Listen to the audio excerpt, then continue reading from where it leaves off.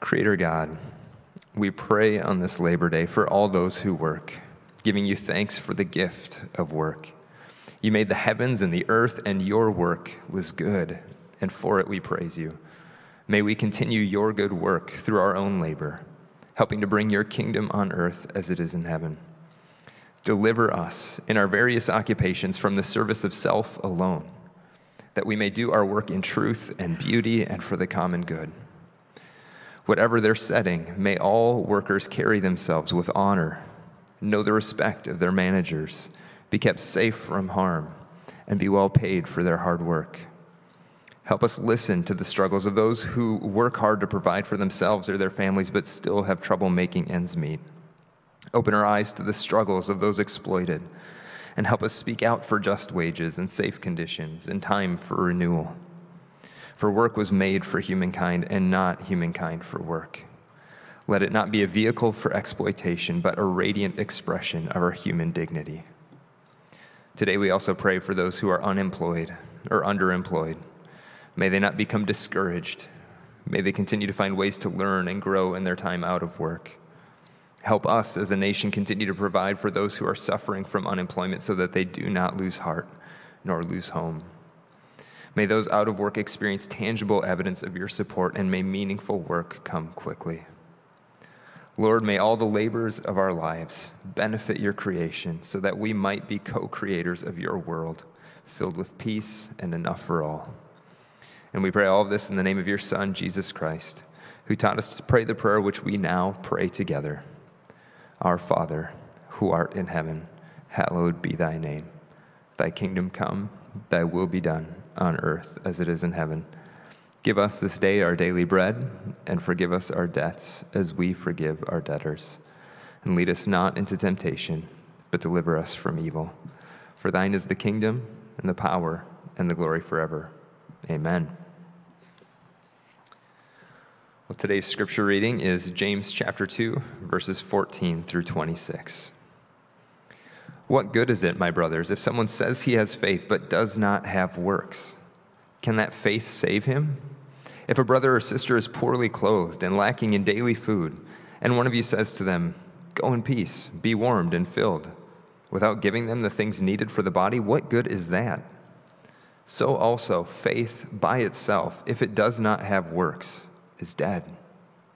But someone will say, "You have faith, and I have works. Show me your faith apart from your works, and I will show you my faith by my works." You believe that God is one. You do well. Even the demons believe and shudder.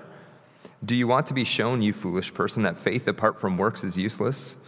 Was not Abraham, our father, justified by works when he offered up his son Isaac on the altar? You see that faith was active along with his works, and faith was completed by his works. And the scripture was fulfilled that says, Abraham believed God, and it was counted to him as righteousness. And he was called a friend of God. You see that a person is justified by works and not by faith alone. And in the same way, was not also Rahab the prostitute justified by works, when she received the messengers and sent them out by another way?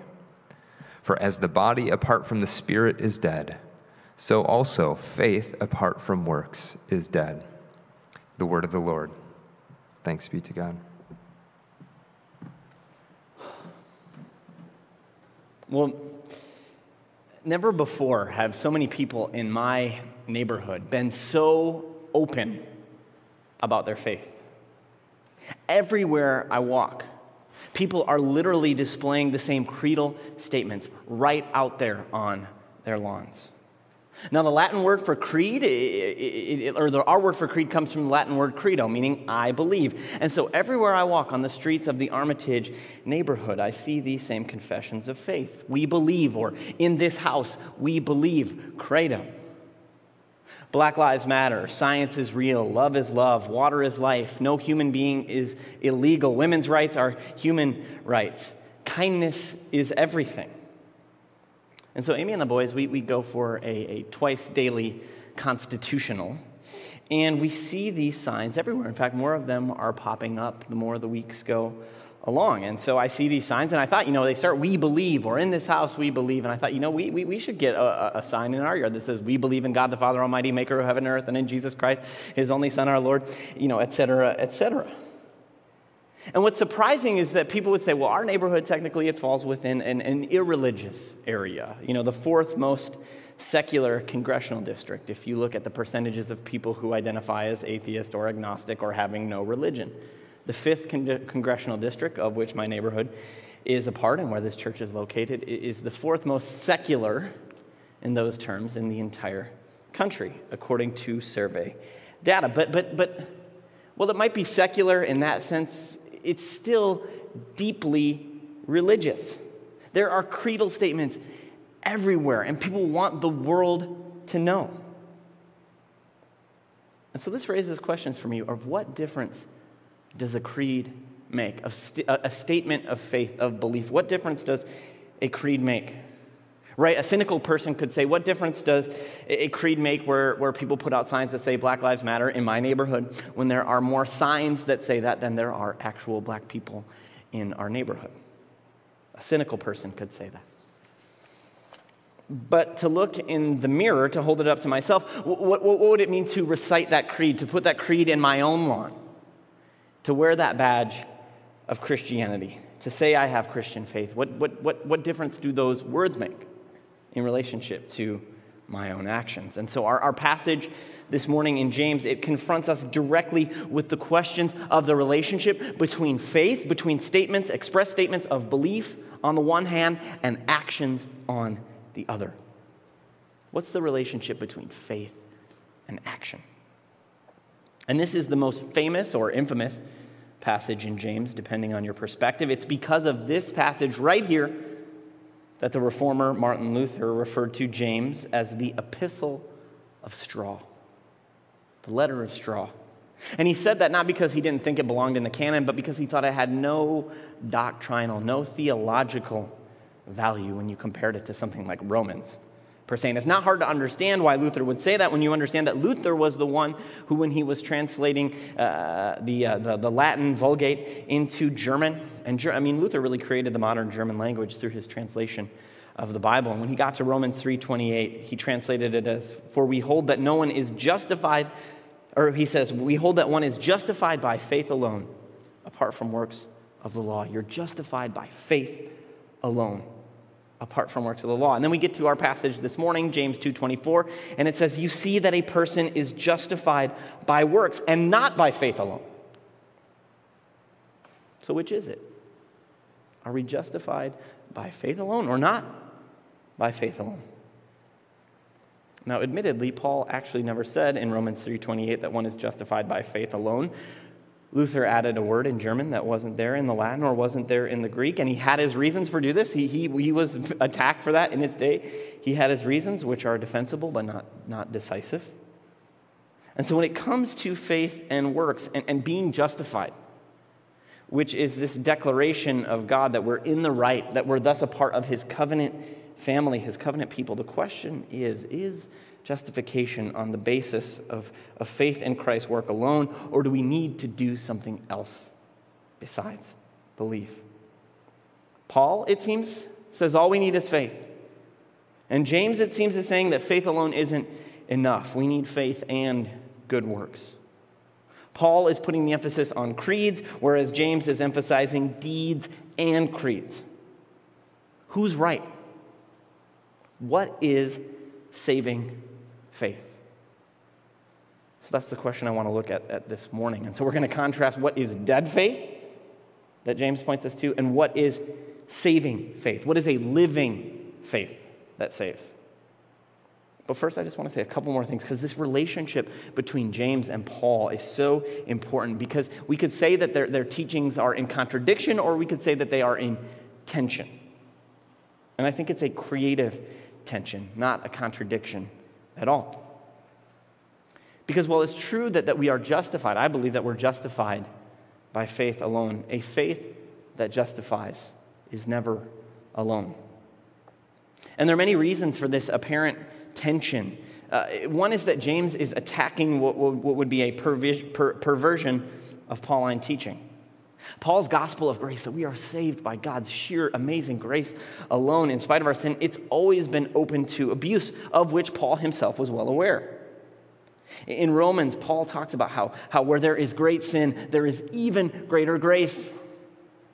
And then he goes on to combat the hypothetical person, or probably not hypothetical person, who would say, well, then I should keep on sinning so that grace, God's grace, could abound even more. To such foolishness, Paul says, no. Niet. Nein. Now, James, it seems, has some people in his congregation who've gotten the idea that since we're justified by faith in Christ and not works of the law, that means we don't have to do anything except say the right words or think the right thoughts. But for James and Paul, this completely misses what real faith is. More on that later. So one reason for this apparent tension is there's a perversion of Pauline teaching that has become prevalent in James's church, and he wants to attack that. I think another reason for this apparent tension between Paul and James is that they're each stressing a different aspect of this word justification. This is a famously rich and complex and multifaceted theological term. And so when Paul is talking about justification, he means it in terms of God's act of justifying us. That is, of making us righteous. And James is using the same word, but in a slightly different sense, as proof that one is in the right. And I've heard it described and illustrated like this. The way Paul uses justification is like when you go out to lunch with a friend and he or she picks up your tab. That means your debt has been paid. Your friend's action of paying the bill has justified you. You're paid up. You don't owe anything to anyone. That's what Christ does for us, what Paul says on the cross. Our debt is marked paid and full, and thus we are justified. So if your friend said, your bill is paid, you're justified, you could say to him or her, well, justify yourself in saying that, which in other words means prove it. At which point they would provide you with evidence that your bill has been paid, like the receipt, or they could call the server, come out there to confirm it, which itself, proof itself, is a form of justification. So these are the two ways that the word justification is used in the New Testament. Paul emphasizes the bill has been paid aspect, and James emphasizes the show me the receipt aspect. And lastly, I think one of the reasons we see this tension is that they're writing about different stages and different emphases of the Christian life. Paul is writing about how someone becomes a Christian. And James is writing about how one matures as a Christian. Paul is writing about new birth in Christ, and James is writing about growing up in Christ. And that's one of the great themes, actually, of this letter, is Christian maturity. How does one become a mature Christian? And if there is one thing the world needs now, it is mature Christians, mature women and men who love Jesus and are willing to follow him and obey what he taught us. All right, so now, what's the difference between dead faith and living faith? And the example that James gives of dead faith is one that says, it starts with this. He says, you say that God is one. Well, good for you. And we have to understand that when James lifts up that statement, someone saying God is one, what he's referencing is the Shema, which is in Deuteronomy 6. It's the creedal statement of the Old Testament. The most central confession and statement of Old Testament faith in God is Deuteronomy 6:4. Pious Jews still say it every single day to this day. It's a prayer that I prayed with a Jewish man as he lay dying in his hospital bed. Shema Yisrael, Adonai Eloheinu, Adonai Echad. Hear, O Israel, the Lord is our God. The Lord is one. That's the foundational statement, creedal confession of biblical faith. It doesn't get any more central, more foundational, more important than that. Right? The central confession of not just monotheism, but ultimate loyalty to the Lord alone. And James says, well, you say that, good for you. But guess what? The demons say that too. And so the first marker of a dead faith, according to James, is that it is only an intellectual acknowledgement of a proposition. God exists. God is one. God is powerful. A dead faith is a faith that only lives in our heads, that is only concerned with the correct arrangement of our mental furniture. So correct theology is not the same thing as saving faith. And the second marker of a dead faith is this. The demons' response to their belief in God is this. James says, even the demons believe this. Even they could say the Shema. They would acknowledge that that's true. But he says, even the demons believe that. Even they acknowledge that. And they shudder. And so a dead faith is one that combines correct theology with a life of shuddering. So much of religious life is an extended exercise in shuddering. And shuddering can either be from fear, right? Because we believe that God could never really love us, and so he's going to zap us or doesn't want anything to do with us. Or shuddering can be from anger, because we resent God because he's, for any number of reasons, too strict. Or we can resent God because he's too gracious. This is the older brother in the prodigal son story. We can shudder also because we just don't understand God, which makes sense because God is God and we're not. But I think in the 21st century, there's this sense that when we are confronted with the reality of a God that we don't understand, something we can't understand, we can't control, like the God of the Bible, we shudder. We shudder. So that's dead faith, correct theology, and a life of shuddering. But what is living faith? What is a faith that saves? It's a faith that combines correct theology with correct action, orthodoxy and orthopraxy. Now, James doesn't denigrate correct beliefs. To the person who says God is one, he says, you do well to say that. That's a great start, but keep going. Don't stop there. That's not enough. Because who cares if you say the right things or think the right things if you don't actually do the right things? That's as absurd, James says, as seeing a church member. And that's what he's talking about when he says you see a brother or sister. That's referring to someone who's in the church. Someone who's a member of your congregation. Seeing them come and they're utterly destitute. That's what he's saying. They don't have clothes. They don't have their daily food. This is a person who is in complete and abject, total poverty. And not doing anything to help them. Can you really be compassionate if you don't combine words and actions? Can you really be a Christian if you don't combine Christian words, Christian beliefs with Christian actions? No, says James. It's like a body without a spirit. It's just a corpse. And we don't need zombie Christians walking around. So living faith is marked by right words and right actions. And we see two kinds of right actions that James highlights here. First are actions that are attentive to the needs of the poor, and the poorest of the poor especially. The person without food, the person without clothes. Christians are to care especially for the destitute because they are, as Jesus tells us in Matthew 25, that's where we meet Christ in the most real and present way and direct way.